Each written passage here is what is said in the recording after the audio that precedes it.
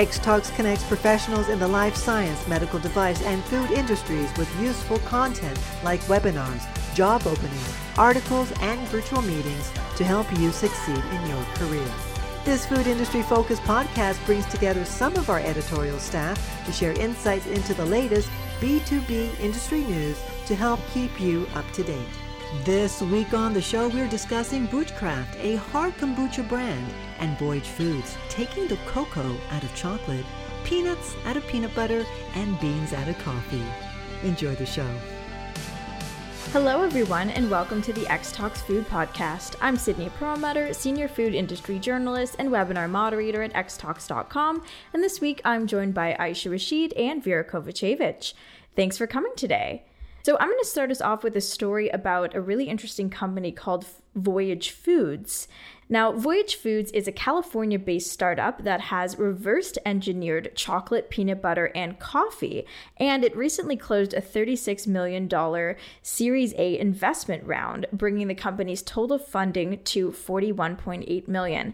So what do I mean by reverse engineered? Well, what I mean by that is they are taking the cocoa out of chocolate, the peanuts out of peanut butter, and the beans out of coffee.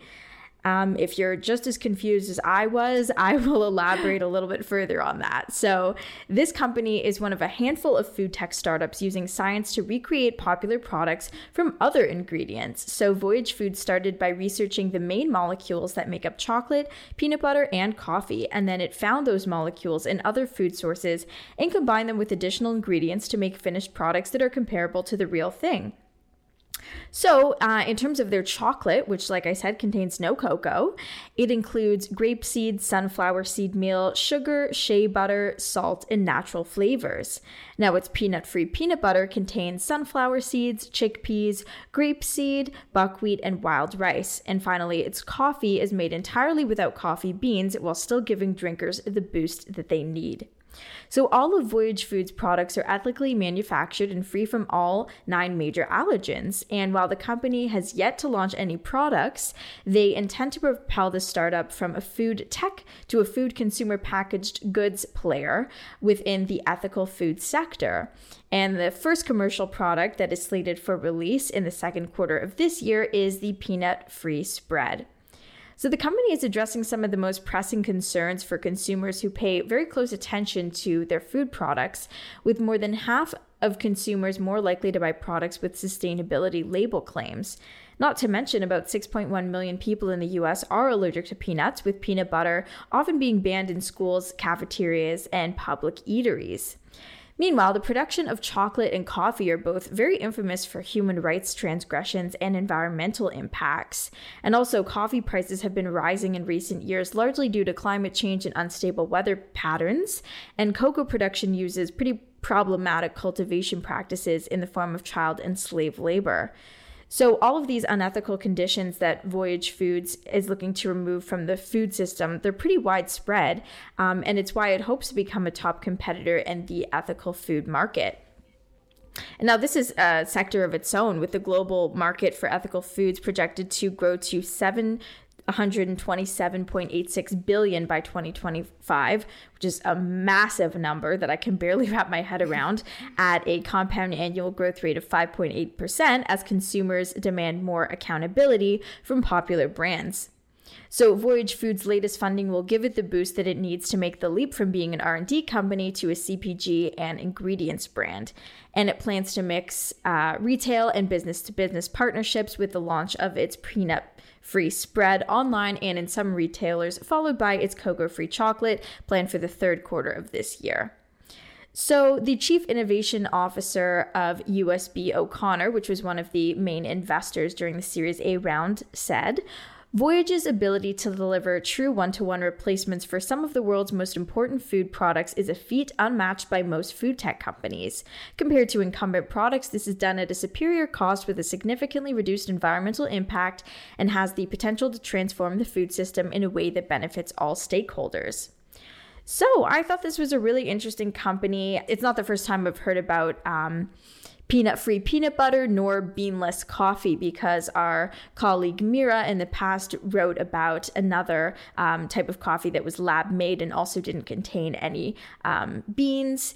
And I know about peanut-free peanut butter because at the camp that I went to, there would always be a jar on the table for those that were allergic to peanut butter. And even though I could tell it was not the real thing, it was pretty comparable. So all that to say is that this isn't necessarily, new technology, but I think they have found a way to sort of elevate the realness of the ingredients that they claim to be, simulating. So I wanted to just get your thoughts on this from sort of a science background and really touch on, these problematic forms of production of chocolate and coffee, and whether, consumers will actually buy into this and be interested in sort of simulated foods. It really did remind me of plant-based meat as well, in what it's trying to do. But we forget about these ones as well. So yeah, what are your thoughts on this? Wanted to ask you, so with the peanut-free peanut butter, for example, is Voyage Foods probably one of the first ones who are doing it for a sustainability reason, not for an allergy reason? Yeah, that's a great question. And I can't speculate. I'm pretty sure that is the case because just because of the other foods that it is trying to simulate, like the coffee and the chocolate as well. So yeah, I would say that it's really focusing on the sustainability side of it and the ethical side of things, while also it also benefits those who are allergic to peanut butter. So yeah, I think it's kind of a double whammy there. Yeah, this is honestly extremely interesting, and I'm just flabbergasted every week by the stories that you bring to us, Sydney, in terms of the food tech and where things are going. And Sydney, you're right, it does remind me also about lab grown meat and products like that as well. So this is really, really interesting. I'd be very interested to learn more about the ingredients that are going into this and how they're able to emulate and replicate the real thing. So I'd be very interested to knowing more about the actual food tech. And I think probably a lot of those are, trade secrets and proprietary technologies / ingredients and things like that. But very, very interesting. And I think, coming at it from a sustainability aspect, they're targeting coffee and chocolate, which are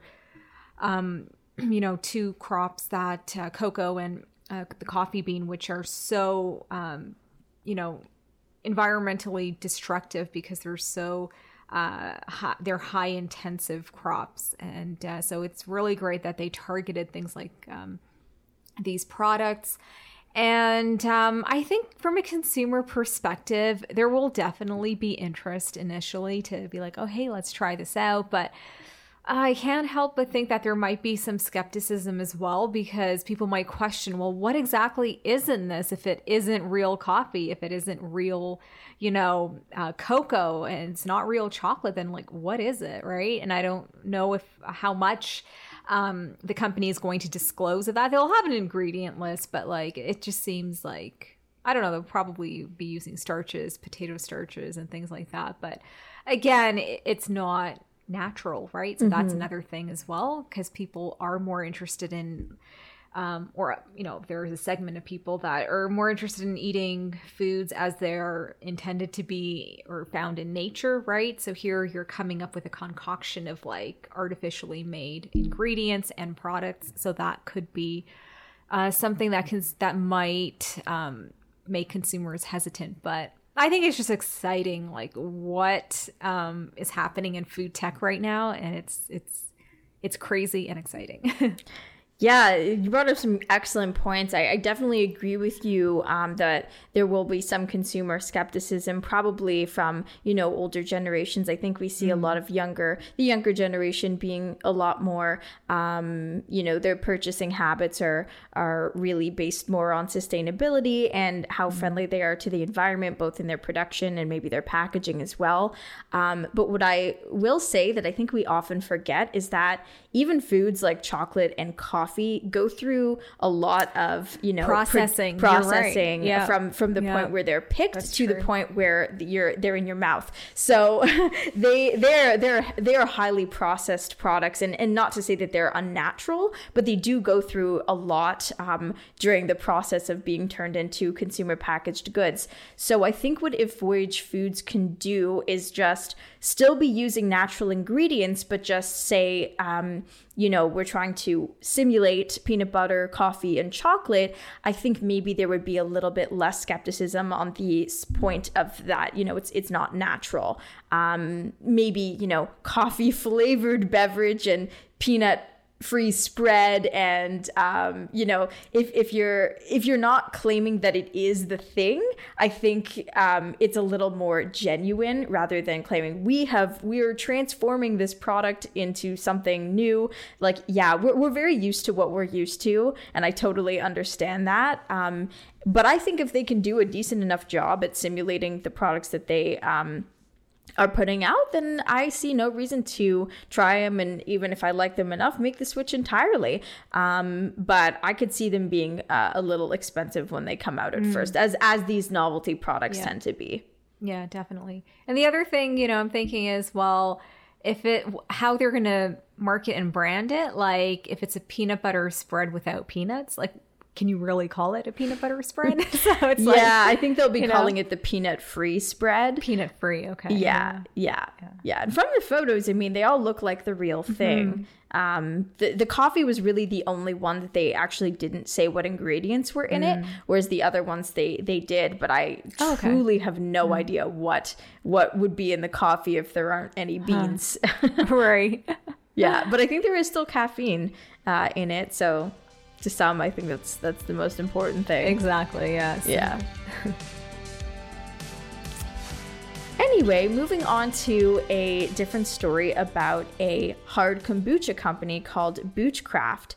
So it claims to be America's favorite hard kombucha brand, and it recently became a certified benefit corporation, or B Corp, which, if you don't know, is a label awarded to companies that voluntarily meet high social and environmental performance standards.